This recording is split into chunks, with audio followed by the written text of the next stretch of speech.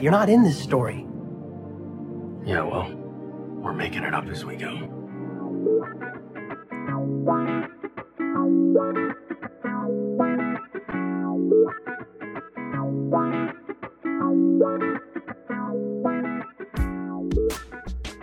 Hello and welcome to Making It Up As We Go, a Destiel fanfiction anthology podcast. We're making it up as we go. I'm your host and reader, Nerdy Nerdenstein. The story is ours now. You can't have it back. Please be warned that the stories featured can and will contain explicit sexual content and is not intended for young audiences.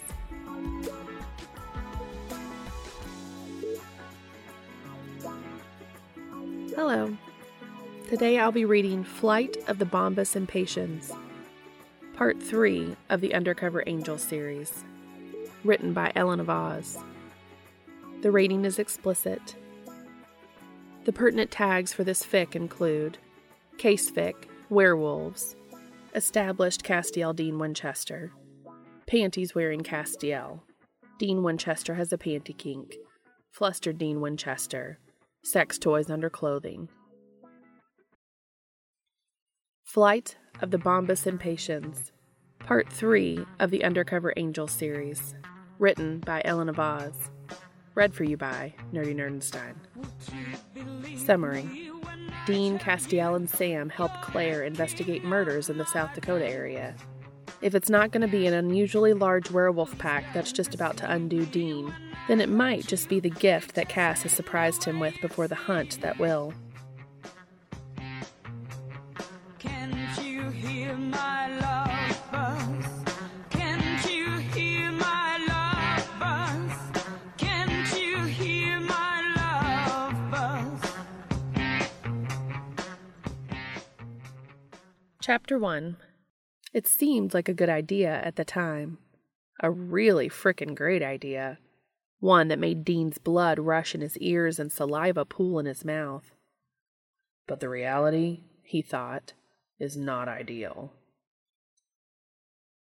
So, Mr. Fenton, you said there were three figures in the back.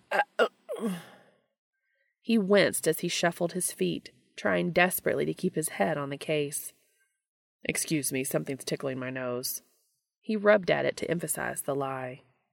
Mr. Fenton was giving him a look that he interpreted as, this dude is 2 sandwiches short of a picnic. Yes, in the barn. 3 of them, but I didn't hear a sound. Dean wiped at the sheen of sweat on his brow, nodding. And, how many animals were He paused, wriggling and muttering, Jesus fucking Christ, before continuing. Mutilated? 5. Mr. Fenton stared at him. Look, is this going to take all day? It's just, I already talked to the cops, and I've got the milking soon. Oh, yes, sorry to keep you. We'll just have a look around. Thanks. Dean shuffled quickly away, about to murder his beloved angelic boyfriend. Yes, the remotely controlled vibrating butt plug was the least favorite of the toys Cass had bought him recently. Would you believe me when I tell you you're the king of my dreams? Please don't deceive me when I hurt you. It just ain't the way it seems. The previous day, Castiel pressed all the way in, grunting a little as he did so. Dean couldn't help but stare at his beautiful face full of pleasure. It was like the sun was radiating from around him, and Dean basked in the rays.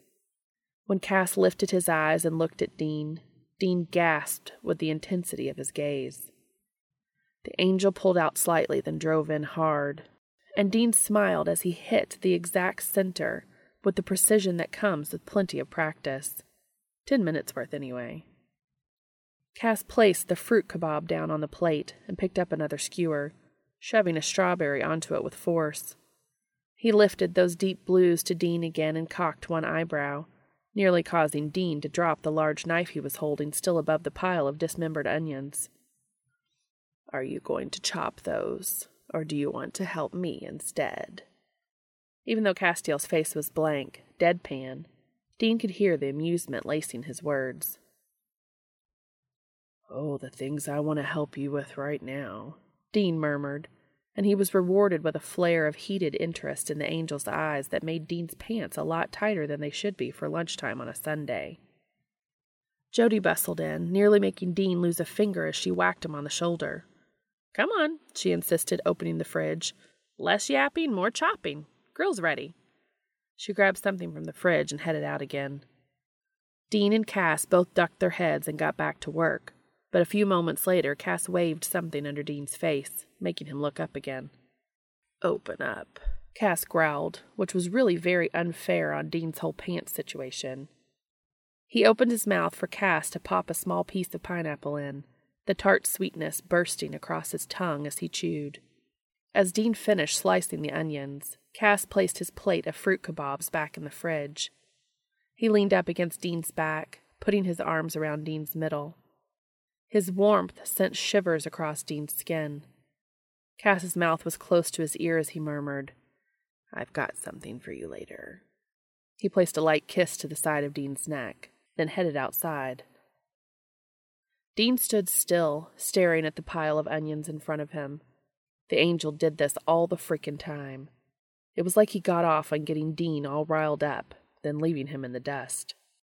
He considered ducking into the bathroom to take care of his discomfort, but he suspected onion hands wouldn't be so nice on his junk. Plus, Jody'd be on the warpath if he wasn't out there to help with lunch, so he was going to have to suck it up and pretend like he wasn't rocking a tent in his jeans. He pushed the sliced onions onto a plate, washed his hands in the sink, and headed out the back door. Sunday lunch at Jody's was a rare treat, but one they tried to make time for whenever they were in the Sioux Falls area. Alex and Patience were still living with Jody, so they were usually there, but this time even Claire had graced them with her presence. Dean was pleased to see Jimmy's daughter still taking an interest in being part of their ragtag family. He knew she'd taken it hard after Kaya had died, throwing herself into a stream of hunts. Not even Jody knew how many monsters she had hunted in the past year. But she was here, and more or less okay. At least she appeared to be smirking at Jack as he, in turn, stared at Alex, who was telling Sam something about a patient at the hospital. Dean dropped the plate of onions on the shelf next to the grill, where Jody was busily turning steaks. She muttered her thanks as she wiped the sweat off her forehead, but looked up in protest as he tried to take the tongs from her. Come on, go sit. How long has Claire been back for? Dean asked gently. Jody sighed, relinquishing her hold. She got back yesterday. I don't know how she's doing. It's hard to get anything out of her. You know how it is. Dean just raised an eyebrow at her before he picked up the onions and started loading them all onto the grill. Okay, maybe not. She's okay as far as I can tell. Jody looked over to the table. When Dean followed her glance, he grinned at the sight of Cass sitting beside Claire, talking quietly with her. She was turned towards him, interested in whatever he was saying. Would you look at that? Jody murmured. Your boy's got a knack for getting people to open up. Dean snorted. You're not wrong. Don't make a comment about last night, Dean. You're with company. Jody squeezed his arm as she headed towards the table, taking a seat on the other side of Cass. Alex was still telling her story, waving her hands in the air to emphasize her point. But when I tried to get him to lie still, he just started thrashing around all over the place. We had to get 3 guys from Ward 16 to come in and hold him down. Jack let out a loud laugh, and Alex turned to look at him in surprise. She smiled fondly, and Dean grinned as he turned away from Jack's flushed face and back to the cooker. These two were adorably cute, and he was grateful that Alex put up with Jack's attention rather than cutting him down. He scooped the steaks and onions onto a plate and brought it to the table, where everyone sat to serving themselves with meat and salad.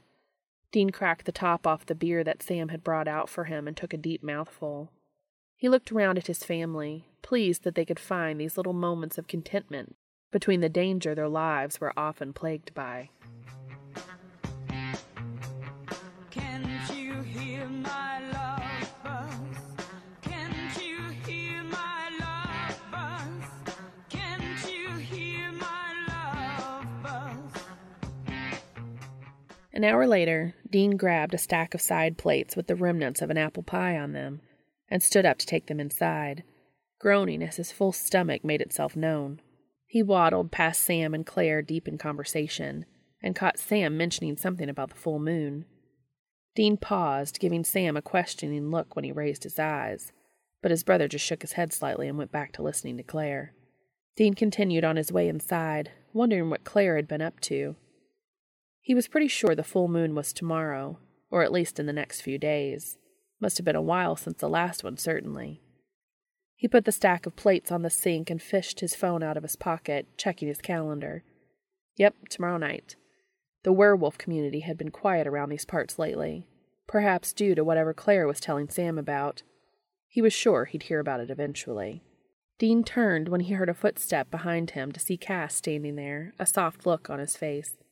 Dean had made Cass promise to make himself known these days rather than just pouncing on him, especially after that one time when Dean had been holding his gun and nearly blew the angel's head off when he jumped him from behind.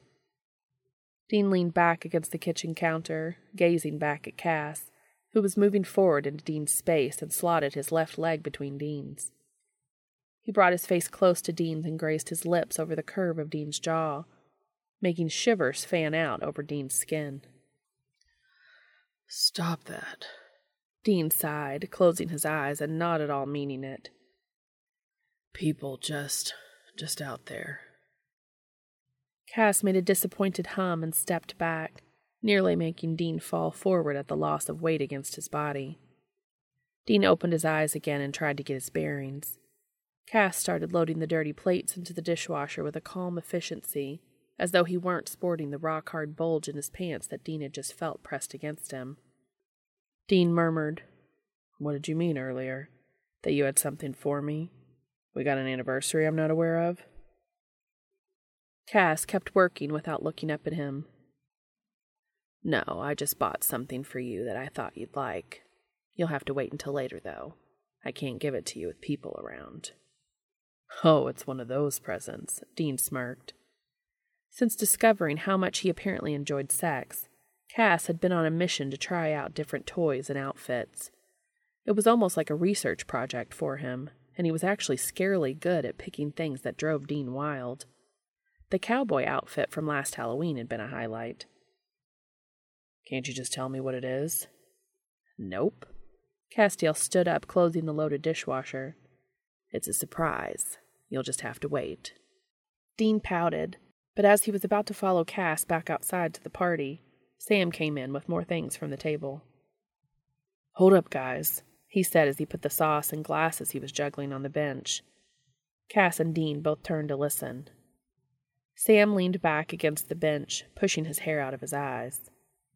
"So get this. Claire thought she'd taken out the last of the werewolf nests in South Dakota, but there's been reports of cattle mutilations in a town a couple of hours away from here." Dean nodded. "I wondered what she'd been hunting up here." Sam continued. "There were also people killed, at the last full moon, hearts ripped out. She said she's heading out there again tomorrow." "Okay, she can handle it." Dean turned to head back outside, but Cass didn't move from his place in front of the door. "You think we should go with her?" Cass frowned at Sam. "What's out there?" Dean turned back to Sam to see him grimace. "I'm not certain, but it could be a pack den." "What? An alpha?" Dean asked, surprised. Werewolf alphas were rare and secretive. As far as he knew, no hunter had ever seen one. Legend had it they lived with large packs, helping to look after the young. "I don't know, but there were 12 murders in the same night. Does that sound like a regular pack kill to you?" Sam stood up straight. "I don't want to let her go into that alone." Dean glanced at Cass, seeing the worry reflected in his eyes.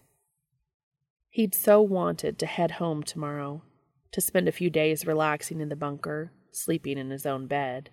But Sam was right. This sounded like more than just a regular pack. "No, you're right. Did you already tell her?"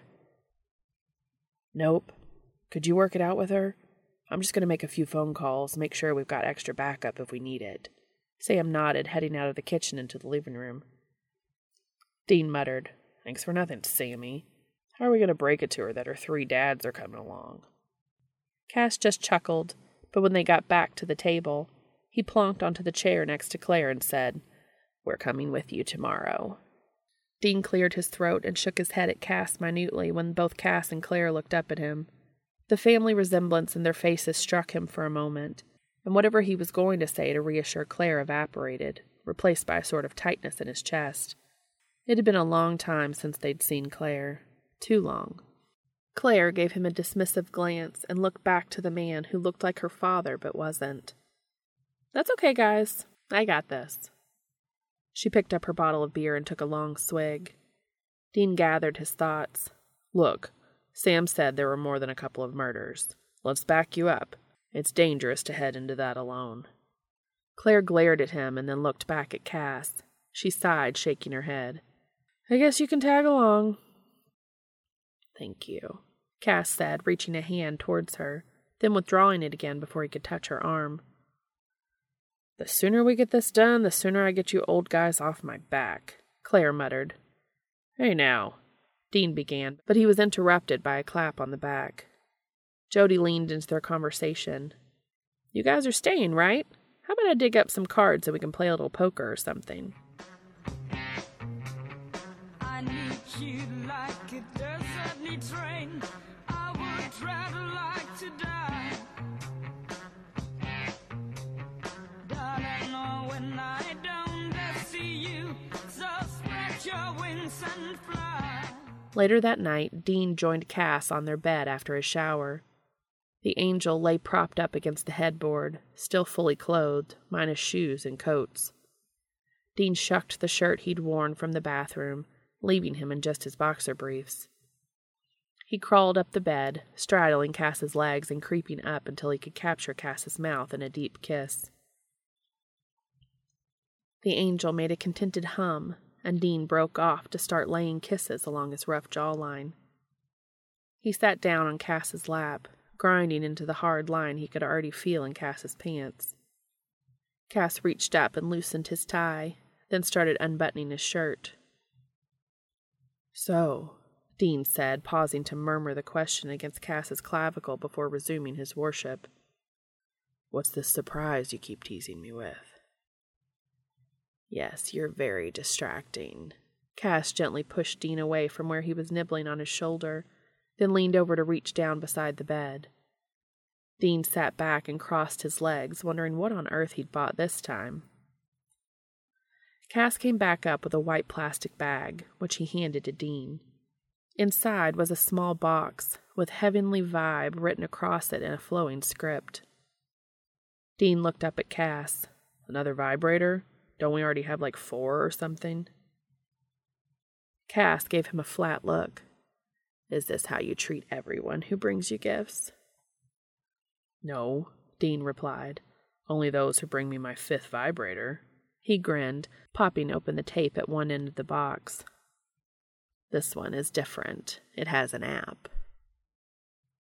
Dean looked up from his unboxing. "A what now?" Cass held up his phone. "An app to control it remotely." Dean looked back down at the box, then back up at Cass. "Like remotely as in when we're apart, yes." Cass actually looked kind of nervous. It was cute on him, Dean decided. "Wow, Cass, this is pretty kinky even for me." Blatantly untrue, but teasing Cass was his favorite thing these days. Cass gave him a look like he wasn't buying it. "It'll be more comfortable than the last plug you tried to wear in the car," he said, like it was the kind of thing they did every trip to the store. He took the box from Dean and pulled the whole package free, then unwrapped the toy from its fabric carry bag.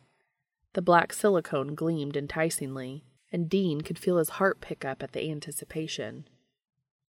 Cass looked up again, his eyes dark with lust. "Lie down," he said roughly. "What, you want to try it now? Don't you have to install the app or something first?" Dean held out his hand for the vibrator. "Besides, it needs a wash first. Who knows what it's got on it?" Cass nodded, passing it to Dean as he got up to rifle through one of their bags. "I installed it before I ordered the plug, so I could see what it did." He came back to the bed with lube, and stopped to remove his shirt, unintentionally giving Dean a strip show as he also dropped his pants to reveal the blue satin bikini underneath. Dean swallowed around a suddenly dry mouth, and Cass turned around, his cock perfectly cradled by the extra space in the front of the lingerie. Oh, fuck, I'm glad we got those ones, he managed, and Cass's answering smile was all warm sunshine. Dean made a quick work of a trip to the bathroom and back to wash the vibrator, then handed it back to Cass. He shimmied out of his boxer briefs and lay down on top of his damp towel on a pillow, so his butt was elevated. Cass crawled onto the bed, but moved out of Dean's reach before he could touch the panties. Dean let out a whine, but Cass resolutely cracked open the lube and squirted some onto his fingers with purpose. Dean turned back to hug the other pillow, but let out a squeak as Cass slopped a handful of lube into his crack. Not for the first time, Dean thanked whoever was watching over them these days for allowing them both to have this. Cass wasted no time in opening Dean up, sliding his fingers over Dean's hole to start with, then pushing in gently. The vibrator wasn't huge, but Dean appreciated the effort to make sure it wasn't going to hurt, so that when he did push the toy into Dean, it filled him in a pleasant way, making him moan as it pressed against his sweet spot. A warmth pressed down along his side, a hot breath on his ear. You're not going to make noise, are you? Remember what happened last time? Cass growled, moving off Dean and wiping his hands carefully on the towel. Dean shook his head, trying to keep in the noises he was desperate to make. Maybe it wasn't such a good idea to try this here. Cass leaning over him like that had just made his arousal skyrocket, and the rough toweling was almost prickly on his oversensitive cock when he rubbed it against the bed. When Dean glanced back at Cass, he was sitting with one leg folded underneath him, and was fiddling with his phone one-handed. Cass looked up at Dean, leveling a serious look at him. Are you ready? Maybe, Dean grinned. Go on, let's see what it can do. He tried not to tense up, but there was no telling what toys were like until you tried them. Cass looked back at his phone, then back up at Dean. Something wrong? Dean asked, unclenching slightly. Cass looked confused. Can you feel it? He asked, placing his free hand on the end of the vibrator, not in Dean. The toy wasn't vibrating, unless it was on some ultra-low setting. It's not doing anything yet. Can you turn it up? It's already on a high setting. Cass tapped at his phone a few times, then picked up the box to look at it. Something fell out onto the bed. What's this for? Dean twisted around to look at it, frowning at the flat rectangle with what looked like a power cable running out of it. He snorted a laugh. It's the charger, Cass. We need to charge it before it'll work. Cass frowned down at the charger. Oh, but there's no plug, and the vibrator is waterproof. Dean rolled over, leaning on one elbow to prop himself up. I'm going to have to hand in my man card here, but are there instructions? Cass handed over a small booklet, and Dean thumbed through the first few pages. Says here it's magnetic. You just put the thing on that thing and it'll charge. He looked up at Cass. Actually, I think Sam has something like that for his phone. Oh. Cass looked disappointed. Should I take it out? Dean frowned. They'd got this far. It seemed a shame to stop now, before he'd even had a chance to check out the shiny panties barely covering Cass's straining erection. He leaned forward onto his elbows, resting his cheek on Cass's knee. It feels pretty good in there already, and I really want to take a closer look at these. He shuffled his head forward until he was nosing along Cass's satin-clad length. He heard Cass suck in a breath, and the sound sent his softened cock surging back to hard. Dean reached one hand up to gently move the satin to one side so he could lick a stripe up the exposed smoothness. He moved his fingers gently along the fabric, cupping Cass's balls and squeezing gently at them. He had to hold in a yelp as he felt pressure on the plug behind him. Cass had managed to grip the slippery end, and when he started moving it gently back and forth, Dean saw sparks behind the eyelids he had just jammed shut. There was no way he was going to last long, and the damn thing wasn't even vibrating yet. Dean freed Cass from the confines of the satin and shoved him into the back of his throat without preamble, mostly to stop himself from crying out. Cass, meanwhile, was gradually increasing the pace of the thrusts with the plug, letting out encouraging sounds. The vibrator seemed to be grazing Dean's prostate every time, but not quite enough to send him completely over the edge. He doubled down his efforts to move his tongue around Cass's head and down into the back of his throat, and it wasn't long before Cass had stopped moving the plug and had the fingers of his other hand tangled in the hair on the back of Dean's head, holding him gently but firmly as he moved up and down. Cass tensed up, Dean taking that as a sign to shove his mouth as far down as he could, and as Cass came hard, he choked it down. After only a short pause, Cass grabbed the end of the plug again and started shoving it in and out with force. Dean gasped so hard he actually spat out Cass's softening cock and had to stuff his hand over his own mouth to stop himself from screaming. He grabbed his own cock with the other hand, and in only a few frantic strokes was coming onto the towel in thick white stripes. He slumped boneless onto the bed, Cass spooning up behind him. Dean's heart was still racing in his chest when Cass murmured in his ear, "You're still going to wear it tomorrow when it's charged, right?" Dean chuckled. "You kinky fuck. Yeah, I'll wear it, but you better not make it vibrate when I'm trying to talk to anyone, or if Sam and Claire are around, okay?"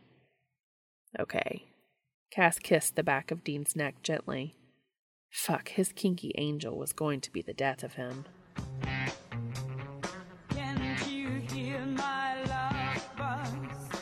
Can't you hear my love buzz? Can't you hear my love buzz? Chapter 2. Dean shifted uncomfortably as he pulled up his suit trousers. "Are you sure I have to do this today? We're going after werewolves, remember?" Cass looked up from the bag he was packing. "It's not the worst thing you've worn in the car, Dean." Dean conceded the point with a half shrug. He knotted his tie, lost in fond memories. Cass shouldered the bag and turned towards him. "How does it feel?" "It's fine. Pretty comfy, all things considered." Dean shifted slightly in place, but on the whole the plug felt a little tight, but fine for now. Cass looked over at him, a mischievous look in his eye. "Can I turn it on now?" Dean eyed him, not sure it was a great idea, but Cass honestly looked like a kid with a new toy, and how could he deny that? "Okay, but just for a test, okay? I ain't walking out there buzzing." Cass was already thumbing at his phone. Dean nearly doubled over as it hit him without warning, a relentless pulsing vibration, sending a jolt of lightning into his prostate every other second. Holy shit, Cass, that might be a little high," Dean stammered out. He looked up again to see Cass watching him hungrily, but his eyes widened, and he looked back down to the phone. Dean sighed in relief as the vibrations abruptly ceased, and he sank onto the bed behind him, a calm serenity filling him at the lack of sensation. "I'm sorry, Dean. I think that must have still been set to high from last night." Cass's voice had a rough edge of arousal to it. He didn't sound sorry in the slightest. Dean gave a short laugh. "Maybe something a little lighter." A gentle buzzing sensation started up this time, as Cass looked up with a questioning eyebrow quirk. It was pleasant, in a way that made his cock twitch with interest, but not much more. "Oh, yeah, that's nice." He closed his eyes and rocked back slightly on the plug. The sensation stopped. He opened his eyes and frowned to see Cass pocketing his phone. Cass turned towards the door, reaching down to pick up Dean's bag. "It's quiet, too. I'd hoped that would be the case." He looked back at Dean over his shoulder, adding, "We better get downstairs. They might come looking for us." Dean got up and donned his suit jacket. "No surprise buzzing, right?" "I'm fairly sure I turned it off correctly," Cass said as he opened the door and stepped out into the hall. Downstairs, Claire and Sam stood up from their seats at the kitchen table. Claire waved a hand at them. "Finally! I was about to come up and tell you to put him away." Claire, Sam began, but just shook his head at her when she whirled back to look. He looked to Dean and Cass. You good to go? Sure, Dean said, with a glance to Cass beside him. He tried hard not to shift on his feet, but he could swear he felt the plug buzzing gently. Or maybe he was just imagining it after the high-intensity version earlier. He wasn't sure. He tried to pull his mind back to the job. So, where are we headed exactly? Wooddale is where the murders were, about an hour and a half from here along the I-90. The farm with the latest cattle mutilations is a few miles outside of town, I think. I'll text you the address if you want to go there first. Sam spoke up. Actually, it might be more efficient if we split up to start with, since there are more of us. Claire, why don't you take Cass and go to the last murder scene?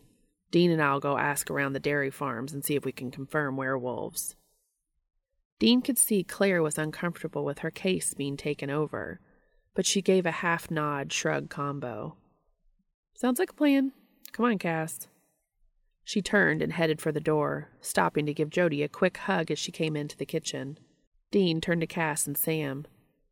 Are you sure about this, man? I feel like she's going to need the backup for the murder scenes. It was Sam's turn to shrug. I figured Claire could use some time with Cass. We've barely seen her for so long. Castiel was nodding. It's okay, Dean. I'll catch up with you later.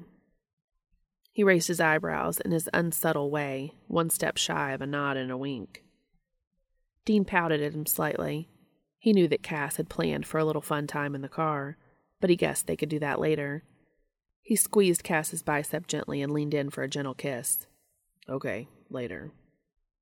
Cass hugged Jody as well on his way out, and then she stepped forward to join Dean and Sam. Thanks for going with her, Jody said quietly, looking over her shoulder briefly to make sure Claire had gone out to the cars. I've been so worried.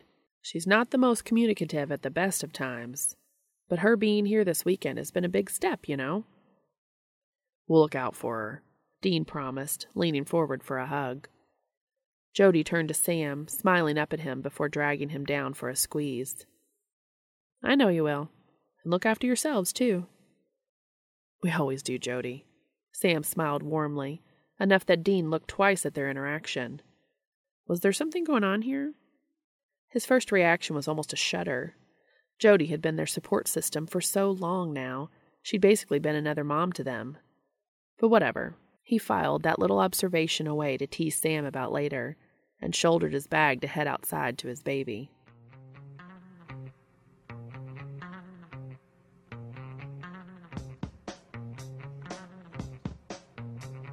Would you believe me when I tell you you're the king of my dreams? The highway to Wooddale was long, straight, and mind-numbing, which made it all the more of a shock to the system when, after perhaps an hour on the road, the vibrator started up. Dean nearly jumped out of his seat, swerving slightly and making Sam look up and throw out an arm for stability. Fuck, Dean, what was that? Sam asked, retrieving his phone from the footwell. Dean grit his teeth as the vibrations died away. Jesus Christ, that felt good, but he silently berated Cass. He knew Dean was in the car with Sam. What was he playing at? Sorry, thought I saw something on the road. Sam went back to whatever he was looking at on his phone, and Dean tensed again as another wave of vibrations hit him. He shifted slightly on the seat, but managed to stay in his lane this time. The buzz wasn't strong, but he could feel a gradual ramping up of heat low in his belly that could get out of hand real fast. The buzzing stopped abruptly, and Dean tried hard not to sigh in relief. Sam looked up again. Is your phone ringing? Dean glanced over quickly. The vibrator was quiet, but the actual vibrations might well have carried through the seat. No, I don't think so. You sure? I thought I felt a buzz. Maybe. I'll check it when we get there. Dean hoped to God, if he was even listening anymore, that Cass had turned the vibrator off again, because he was going to have a hard time continuing explaining his way out of this. Then he remembered he actually had a direct line to Cass, not that he'd used it in a while.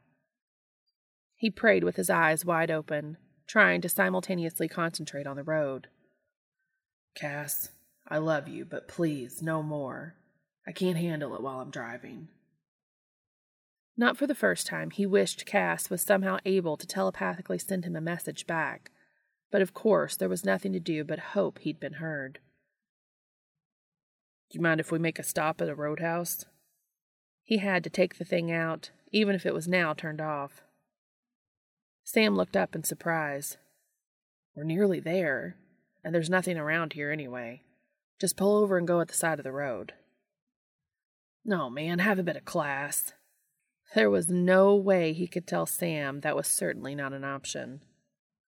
Well, you're going to have to hold on until we get into town then. Sam turned back to his phone with a snort. What are you, 5? Shut up. Dean frowned, vowing to call Cass as soon as they arrived.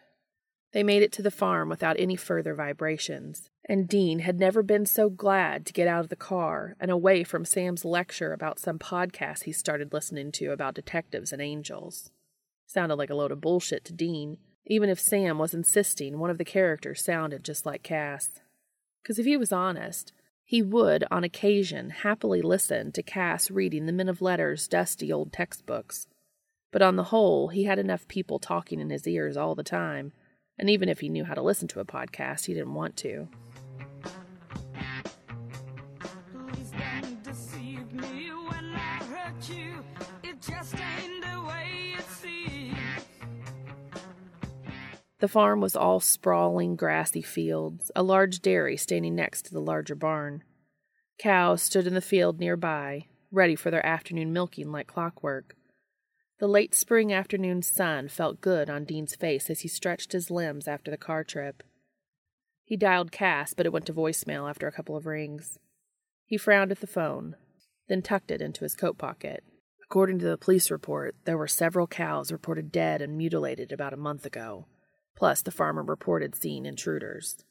Sam read the report from his phone as they walked through a gate and up a winding path through gardens around the white weatherboard farmhouse.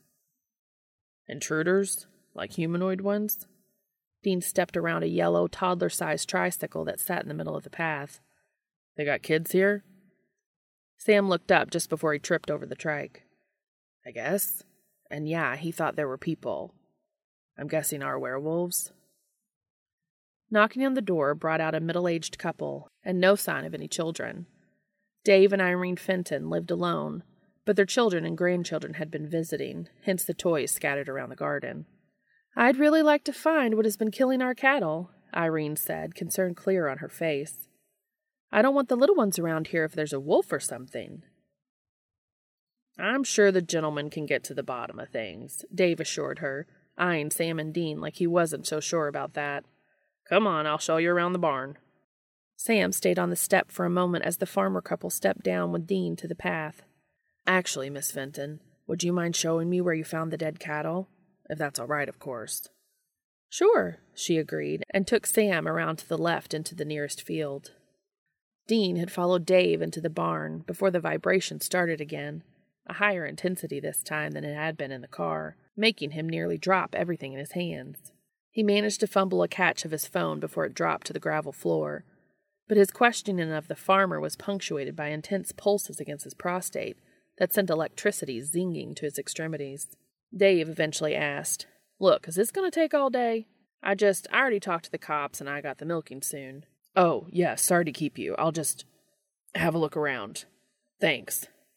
Dean hobbled away, praying furiously to Cass.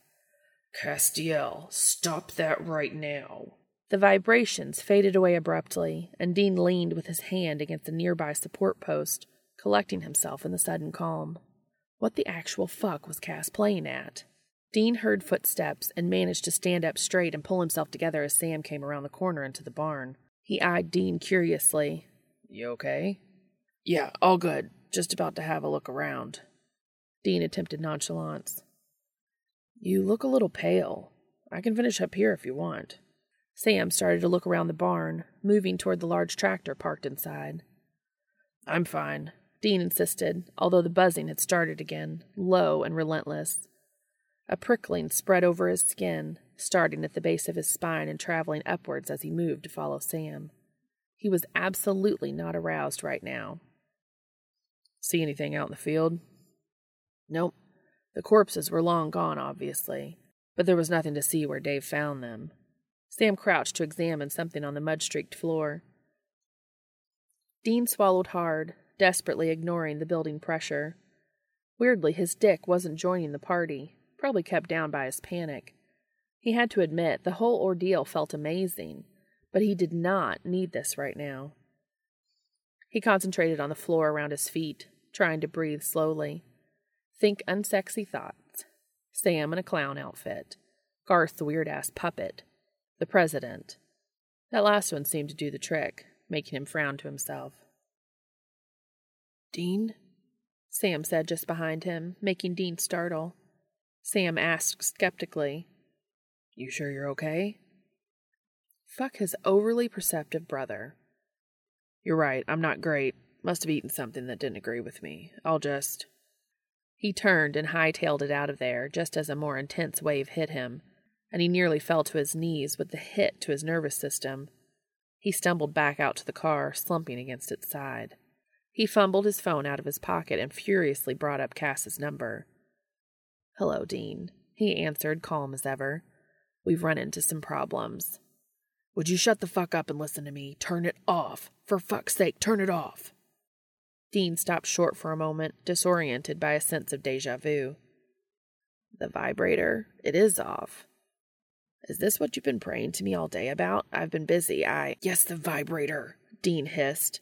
"I've been trying to talk to people and it feels amazing, but please, just turn it off." "Hold on." Cass paused, obviously looking at his phone. Dean heard him say from a foot away, "Can I do this while you're on the phone, or do I need to end the call?" "Yes, just do it." The vibrator had started up again, so hard that Dean could feel it in his teeth. There was a click, and then the line went dead. Cass? He'd hung up. He leaned on the side of the car while he waited for Cass to work out what was going on with the app.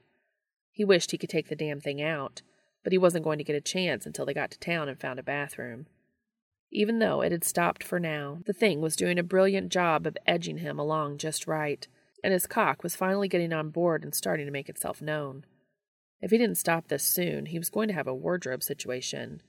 If he was honest, he would have been turned on a lot more by the whole situation if his brother hadn't been currently striding towards him across the gravel drive.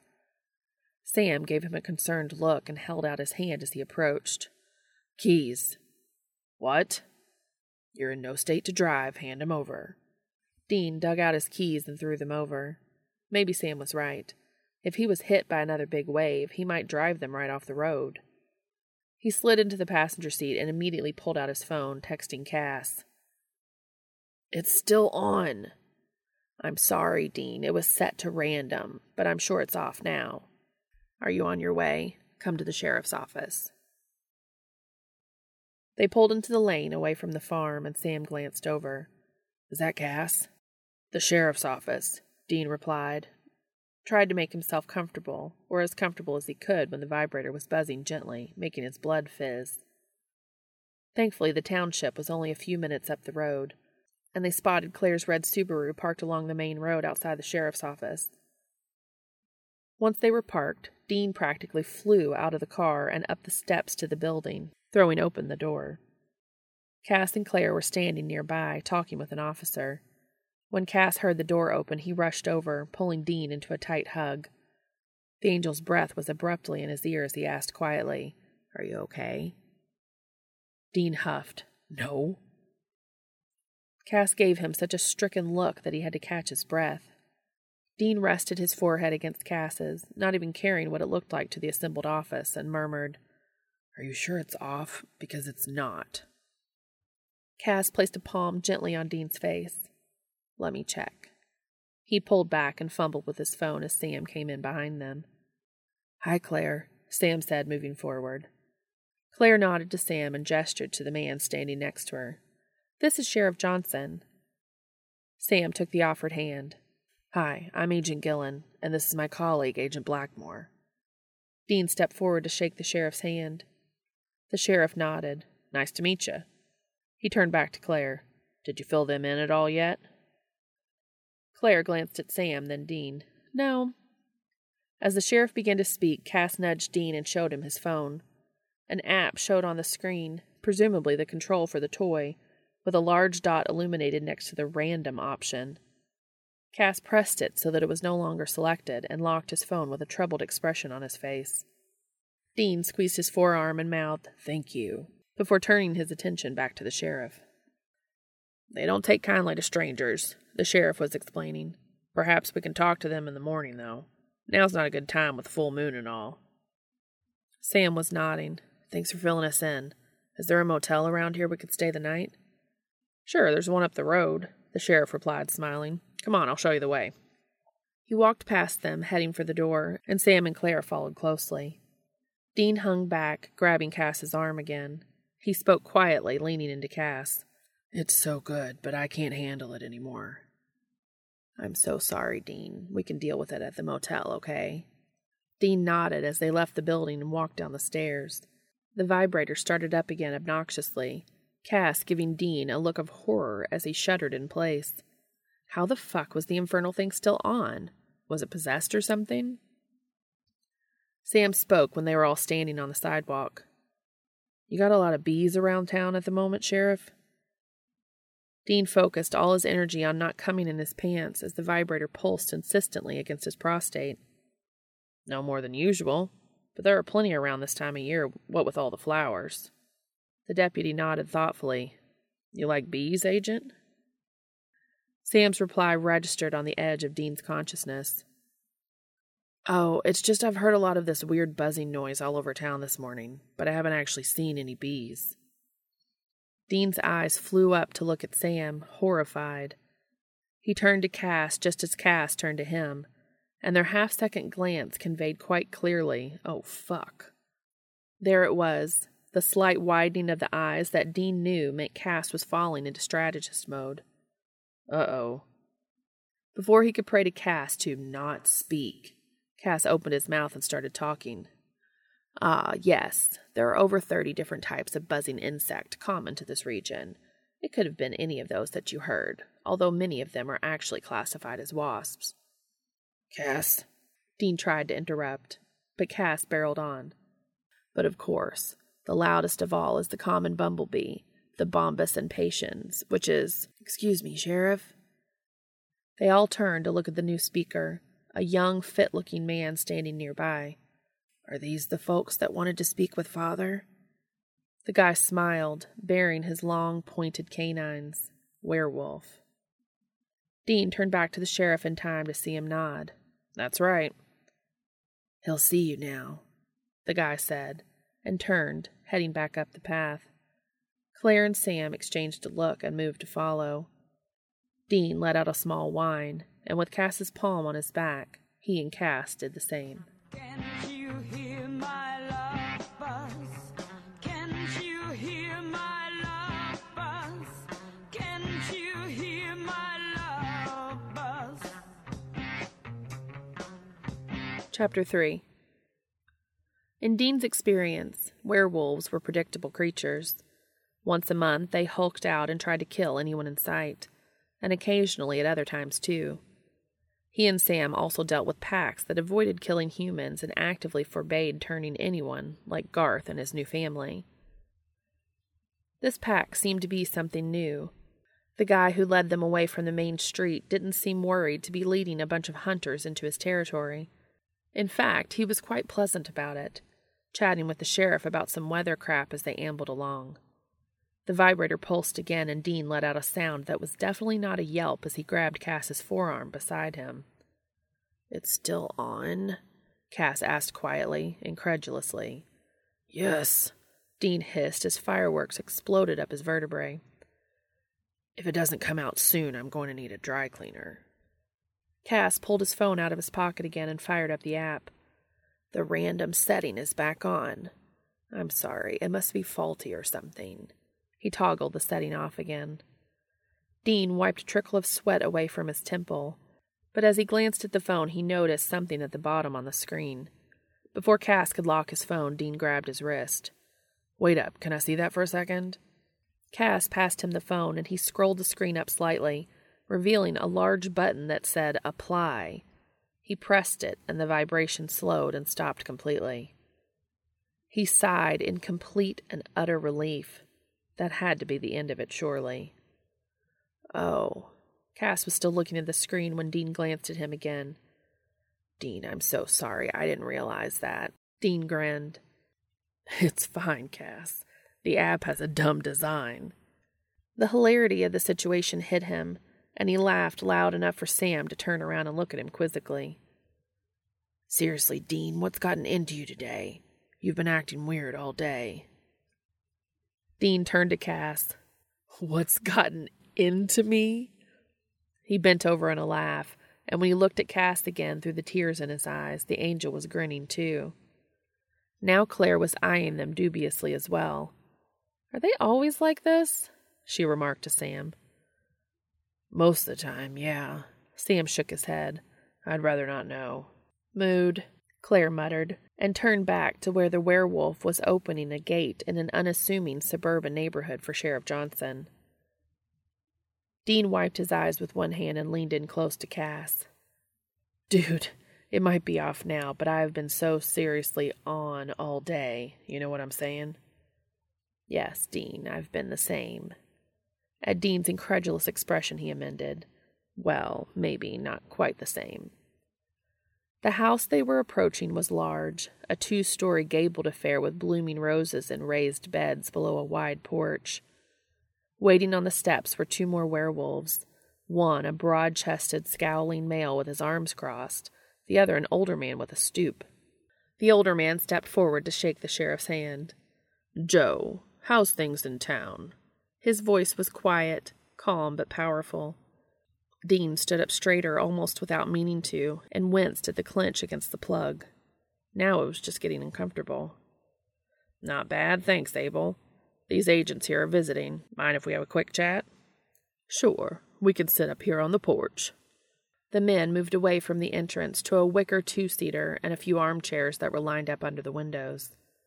Abel waited until they were all settled on chairs, then asked, What brings you ladies and gents here today, then?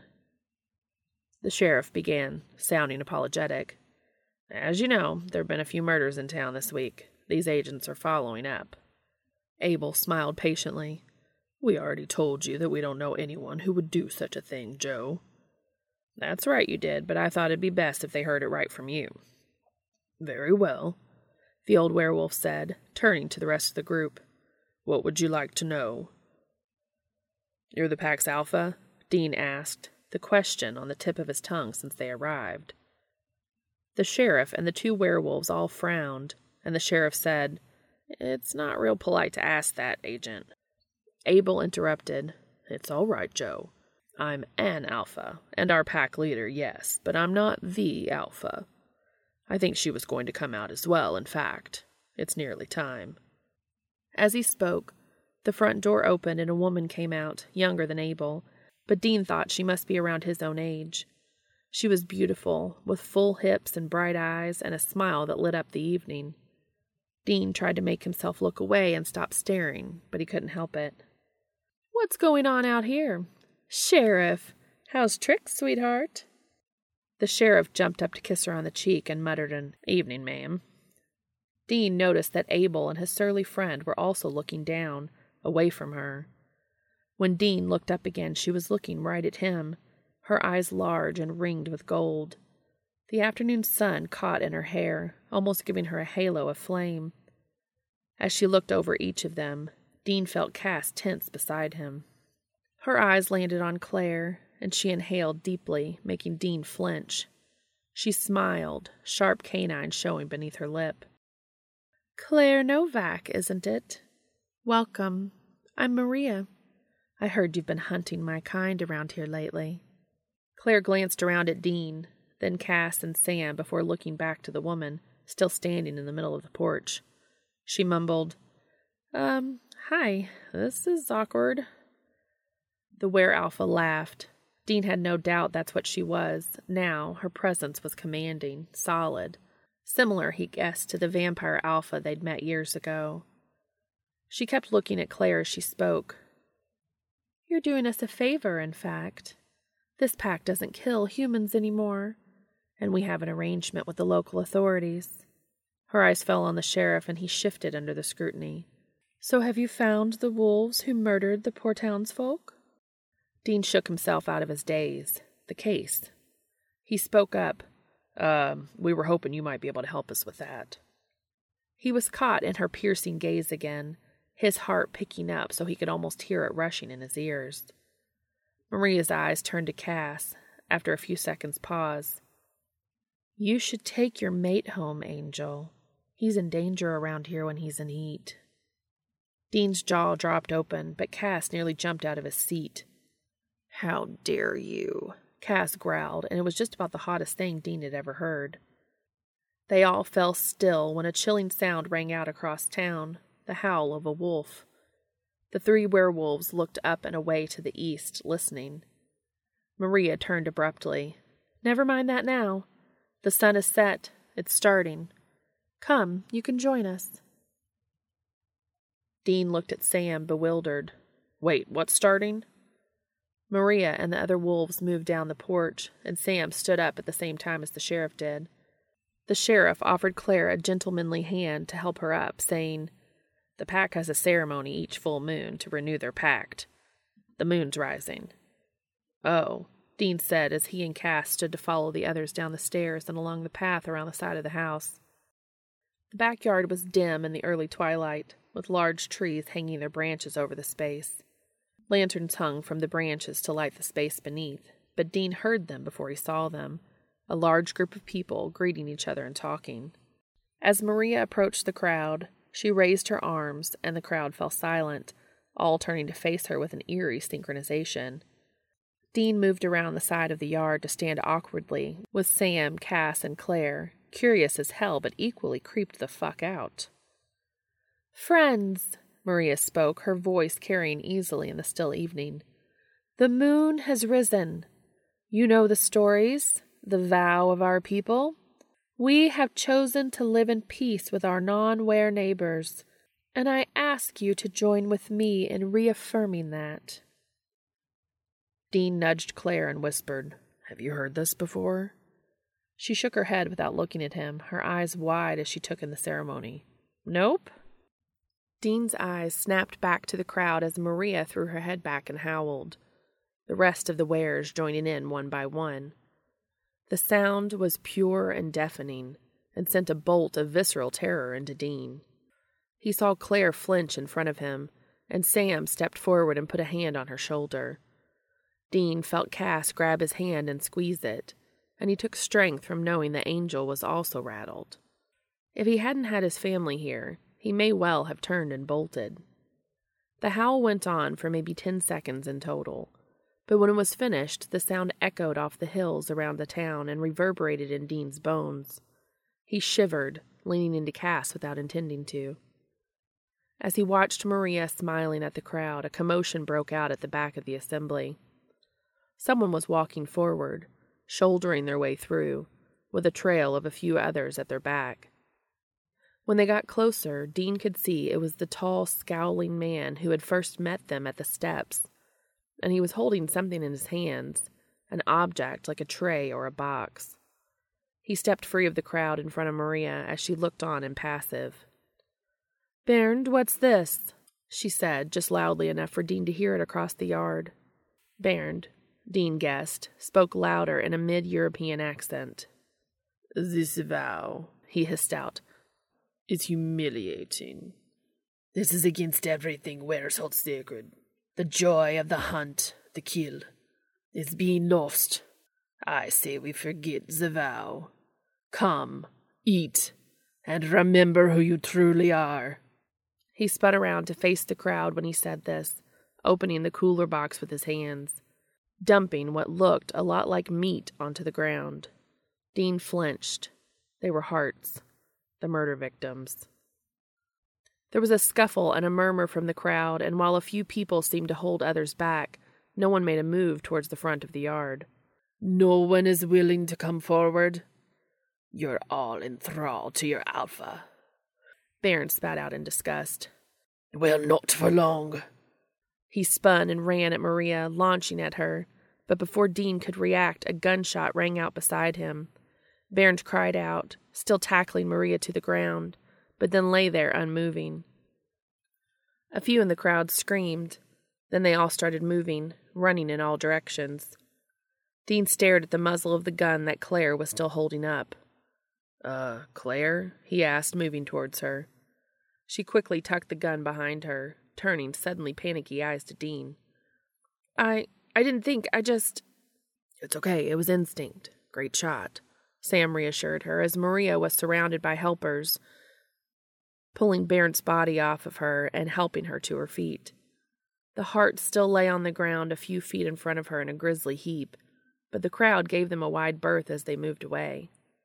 Some were leaving, running around the front of the house, while others chose to disappear into the dark at the back of the lot. Something the humans should really also be doing, Dean realized.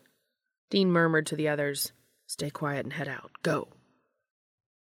But before they could move towards the front of the house, Abel stepped into their path. Dean braced for an attack, but the pack leader put up a hand, saying, "Please, wait a moment.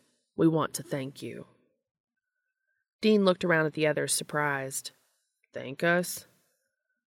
"You killed a threat to our Alpha, saved her life. The pack owes you a debt, Claire Novak." Dean could see Claire breathing quick and shallow, but she managed to stammer out, "What?" Maria had managed to shake off the last of the people trying to help her and approached, a strained look on her face. "Thank you, Claire. I owe you. If you ever need anything, please let us know." Thanks. It was nothing," Claire muttered. Dean turned as the sheriff appeared behind them, carrying the cooler box. There was a smear of blood around the edge of the lid, and Dean noticed the curl of more than one lip from the werewolves standing with them as they saw it. "I've picked up the, stuff, ma'am," Sheriff Johnson said, hefting the box. "I'll deal with it." "Thank you, Joe, and we'll ensure that any other rogues are brought to justice. I'm so sorry this has happened." Maria reached out to touch the sheriff's arm, and he stepped back out of reach.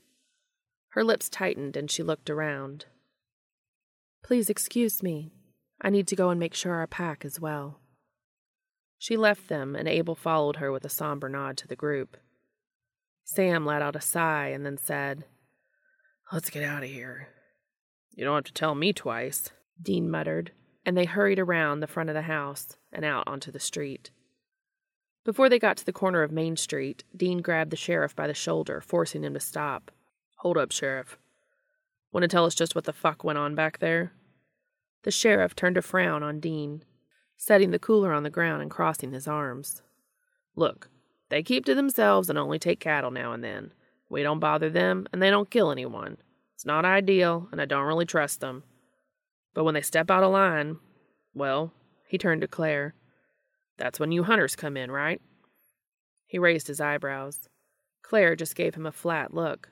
He huffed and picked up the cooler again, stomping off towards the sheriff's office. Claire gave Sam a shrug and an indifferent, "What?" before she also headed off around the corner. Dean let out a heavy breath. That girl. She was still just as reckless as she'd always been, but he had to give her full marks for courage and lightning reflexes. And an alliance with another werewolf pack? Claire had even been a werewolf for a while, a couple of years ago. He wondered what kind of trouble she could get into with a whole werewolf pack indebted to her.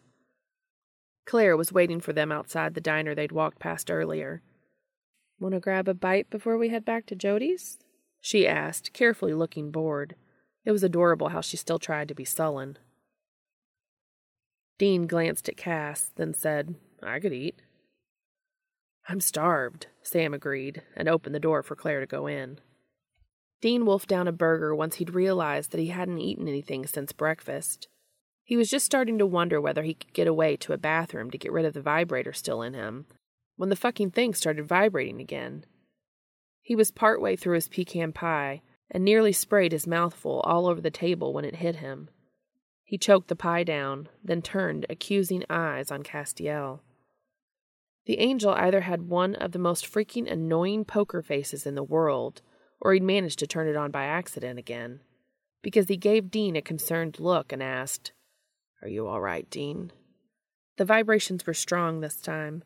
They drilled right into his prostate, sending fireworks zinging through his body.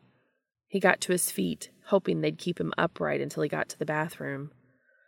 I'll be all right. Oh. He tried to hold in the moan, but it wasn't cooperating. He stumbled away, hearing Sam saying something about him being unwell all day.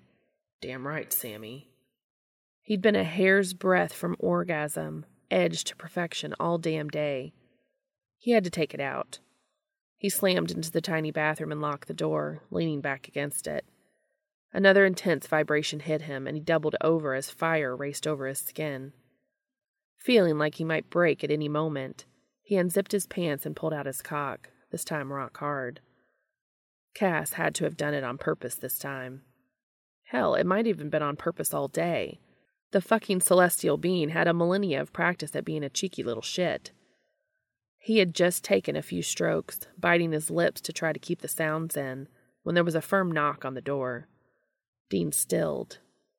"Dean," a voice called. "Cass." Dean fumbled to get his dick back in his pants, then opened the door, yanking Cass inside by the coat lapel. Cass blinked in surprise and asked, "Are you okay?" Dean shut the door again and bolted it shut. "Of course I'm not fucking okay. You've just been torturing me all day." He pushed the angel down on the closed toilet seat and pulled out his cock again, pumping it at pace again as the vibrator hummed along in a gentle pattern. Cass's eyes were wide and hungry as he watched Dean's hand moving along his length. "Dean, I'm sorry.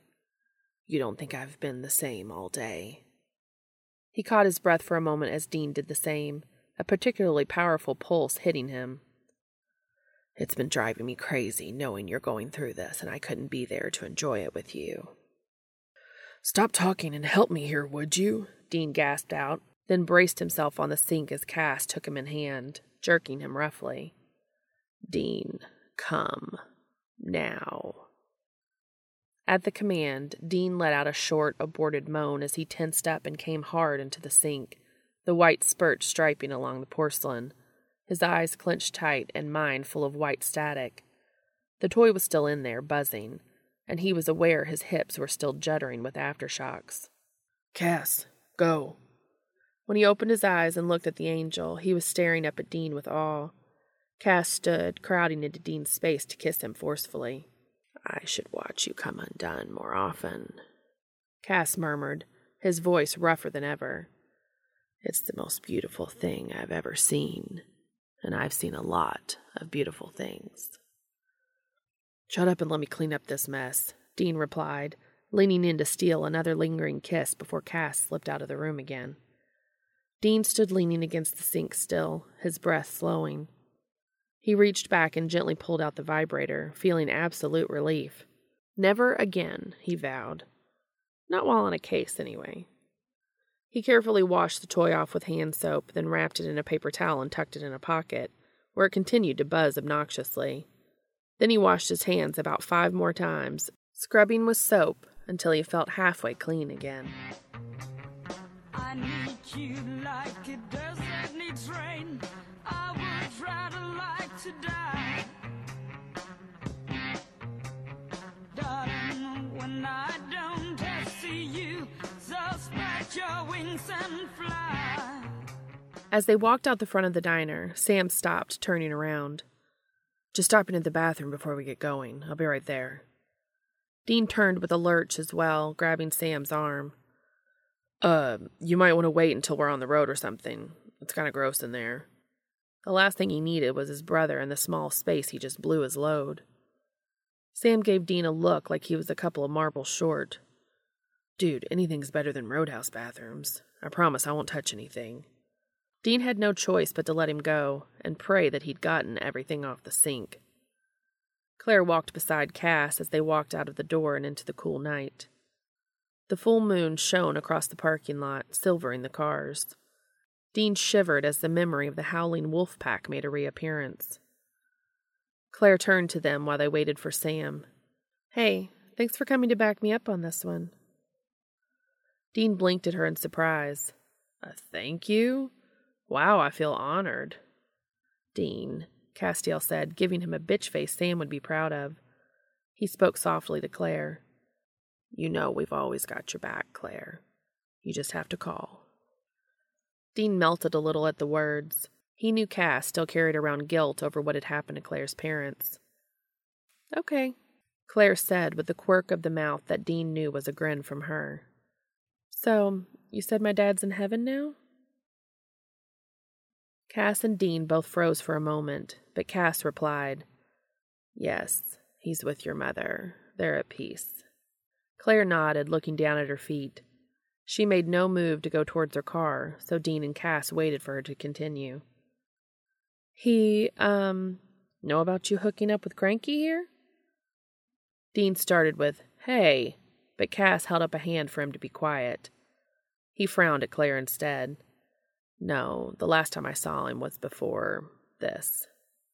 Claire nodded again, looking at Cass, then at Dean. Her eyes returned to Cass. I'm pretty sure he'd want you to be happy. Both of you. And, so do I. Thank you, Claire, Cass said solemnly, and Dean murmured his thanks as well. Claire gave them a brief smile. You're heading back to Jody's tonight, right? Why don't you guys get going? Groot can ride with me when he eventually comes back out. Dean chuckled and grabbed her around the head for a hug. Catch you later, kid. Bye, Claire. Cass was a little more careful with his hug, but Dean knew it was just as heartfelt. They turned and headed for the far side of the parking lot, where Dean had stashed his baby as far away from the other cars as he could manage. Dean let out a long breath as he unlocked the doors. Wow, good talk. That wasn't awkward at all. Shush, Dean, Castiel said, and climbed into the passenger seat. Can't you hear my love buzz? Can't you hear my love buzz? Can't you hear my love buzz? A few miles outside of town, Dean hummed along to Foo Fighters' Everlong, his fingers laced with Cass's and resting on the angel's thigh. Cass gently rubbed the back of Dean's hand with his other hand, turning to look at Dean, then away again. Finally, Dean had to ask, What, I got something on my face? When Cass spoke, his voice was low and rough. I'm just imagining what you looked like when that thing was vibrating in there. Dean huffed a surprised laugh, but Cass shuffled closer to him on the bench, kissing his jaw and murmuring in his ear just loud enough to hear over the engine. The sounds you made. He licked and kissed at Dean's neck, pushing his shirt down to expose his collarbone. Dean's breath quickened and he could feel his dick taking an interest, despite what had gone on in the bathroom an hour previously. He wasn't sure if he could do this and concentrate on the highway at the same time. But Cass was relentless. If you were all wet inside your pants. He moved their linked hands to Dean's crotch and pressed down on his mostly hard bulge. Jesus, Cass, he breathed. Pull over, Cass said as he started trying to unbuckle Dean's belt, then latched onto the pulse point below his ear and sucked, hard. Dean tried to push him away, but the guy was insatiable. Fuck. Can't you wait like an hour until we get to Jody's? Cass pulled back, and when Dean looked at him, he was staring at him, his eyes hungry in the flash of the streetlights. Dean, I have been waiting all day to fuck you, and you pull that performance in the bathroom and expect me to wait an hour? The air quotes were ridiculously adorable, but Cass continued, leaning in close to Dean's ear. Plus, I want to hear you shout. Pull over. Now. Dean nearly swerved the car as he dived down the nearest exit. Thankfully, there was an empty park not far along the new road, and he pulled into the dark parking lot while Cass did his best to get him out of his jeans while the car was still rolling. Okay, stop. Let me do it, Dean said, attempting to push Cass back to the passenger side.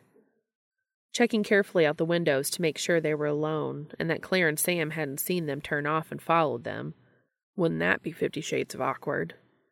He dumped his jacket over the back of the seat, then pulled his t-shirt over his head. He unzipped and shimmied his jeans and boxer briefs down, letting his cock out of the confining space, then looked over at Cass, who was still watching him like he wanted to devour him. "Let me help you now," Dean said, slightly hoarse with want. He reached over and unzipped Cass's pants, then reached under the fabric to run his fingers over the satin underneath. He couldn't see in the dim streetlights, but he was pretty sure these were white satin, the ones Cass had worn when they'd first got together. And if that didn't make his cock spring to full attention, then nothing would. Dean let out a low moan, pulling Cass free from the panties and stroking him with an easy rhythm, while Cass removed his tie and unbuttoned his shirt. He reached past Dean and opened the glove box, pulling free a tube of Astroglide. He opened the cap and Dean looked up at him, asking quietly, "You want me to ride you?" Cass groaned and nodded, then concentrated on opening the lube. Dean was fairly sure he was still stretched and a little slippery from wearing the plug all day. But as Cass reached back where Dean was kneeling on the seat to run a wet finger around his hole, he was glad Cass was willing to take the time to make sure he was ready. He sighed as Cass added a second finger, increasing his pace on Cass's cock, too, leaning down to steal a deep kiss. Cass withdrew his fingers and pulled back from the kiss, gasping out, "I need to be inside you. Help me here." He lifted his hips as Dean helped him to wriggle out of his trousers. The panties gleamed in the low light, and Dean put his hand on Cass's as he started to pull them down as well. "Leave them on, please," he asked, resting his forehead on Cass's. Cass probably wouldn't see his flushed cheeks in the dark, but Dean still found it embarrassing how much the panties got his motor running. "Very well," Cass murmured, amusement clear in his voice. "Shut up," Dean said. He stopped Cass's chuckle with a firm kiss on his snarky mouth. Then he climbed onto Cass's lap, lined himself up, and sank down onto his cock. Both of them let out a long moan of pure pleasure, and when Dean bottomed out, he felt the brush of the panties beneath him. This cool sensation, this gentle whisper of a touch, this was why he wanted Cass to leave the panties on. The cool fabric on the sensitive parts of him was like an extra shot to his arousal, and he rode Cass all the way up and down a few times before Cass gasped out a cry, grabbed Dean around the hips, and started fucking up into him at pace. Dean lived for these moments, when the angel let go of his normally stoic persona and let emotion take the wheel. Even though the light was dim, Dean could still see him throw back his head, sweat gleaming on his forehead. The faint blue glow when he opened his eyes meant that Cass was close already. The angle wasn't quite right for Dean to be there with him, but he didn't mind one bit. Dean drove himself down, and Cass shouted, tending up and thrusting upwards into Dean as he came. Grace flared brightly in his eyes, but thankfully nothing in the car exploded. Dean rode him through his orgasm, then stilled, letting him catch his breath. His cock lay rigid against Cass's stomach, smearing pre-cum where it had rubbed, and he wasn't quite sure if he could come again so soon after the bathroom session. His uncertainty melted away as Cass withdrew from him and replaced his cock with 2 fingers, slicked by lube and cum. Dean tried really hard not to think about the mess when Cass's fingers brushed over his prostate and his vision exploded in sparks. He came with a gasp within 3 pumps of Cass's fist, spurting all over Cass's chest. Dean came down slowly, placing soft kisses on Cass's lips as he rested on his lap. A buzzing noise from the back seat made Dean pull back and lock his eyes with Cass. "Is that—" Dean reached over and grabbed his coat from the back seat. "It is. Is this thing actually broken, or have you been fucking with me all day?" "Have I?" Cass asked playfully. "No, I swear I turned it off each time. It must be faulty." "I guess," Dean allowed as he swiveled to sit on the seat beside Cass again, wincing at the sticky mess and the well-fucked burn. "Unless it's actually possessed," he added as he pulled a box of wet wipes from the glove box. "In which case, I hope the ghost had a fun day up my butt." He grinned as he started mopping up the mess.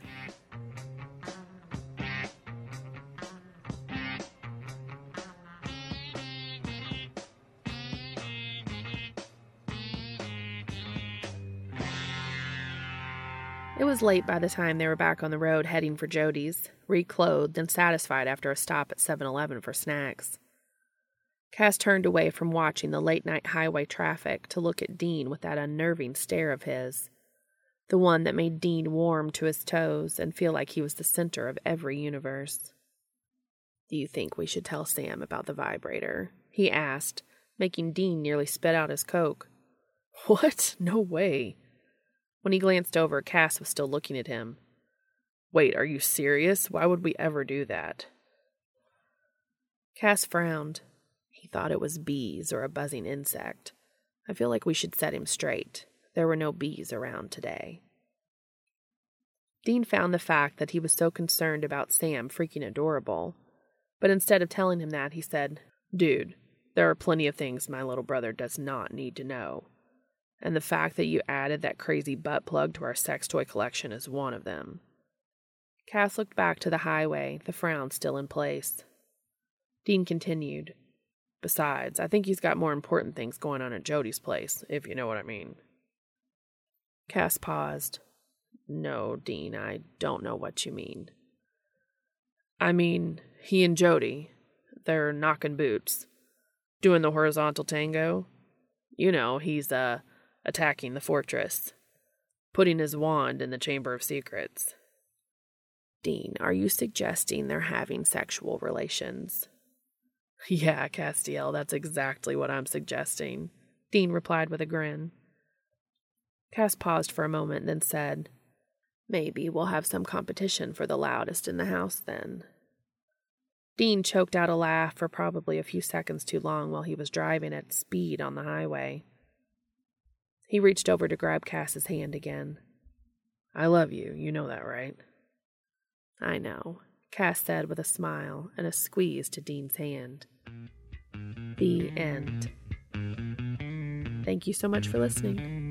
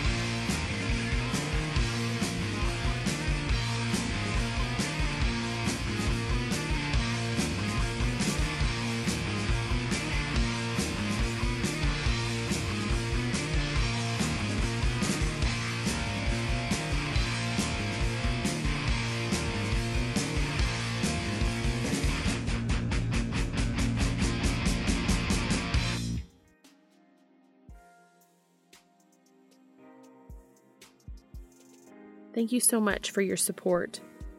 I can be contacted on Twitter, Tumblr, or at makingitupaswegopod@gmail.com. If you are able, please go to the author's AO3 story and give comments and kudos to them for sharing this with us. The link is in the show notes. This will also be posted on AO3 as a podfic under my username, and the link will be in the show notes as well. As always, thank you so much for listening.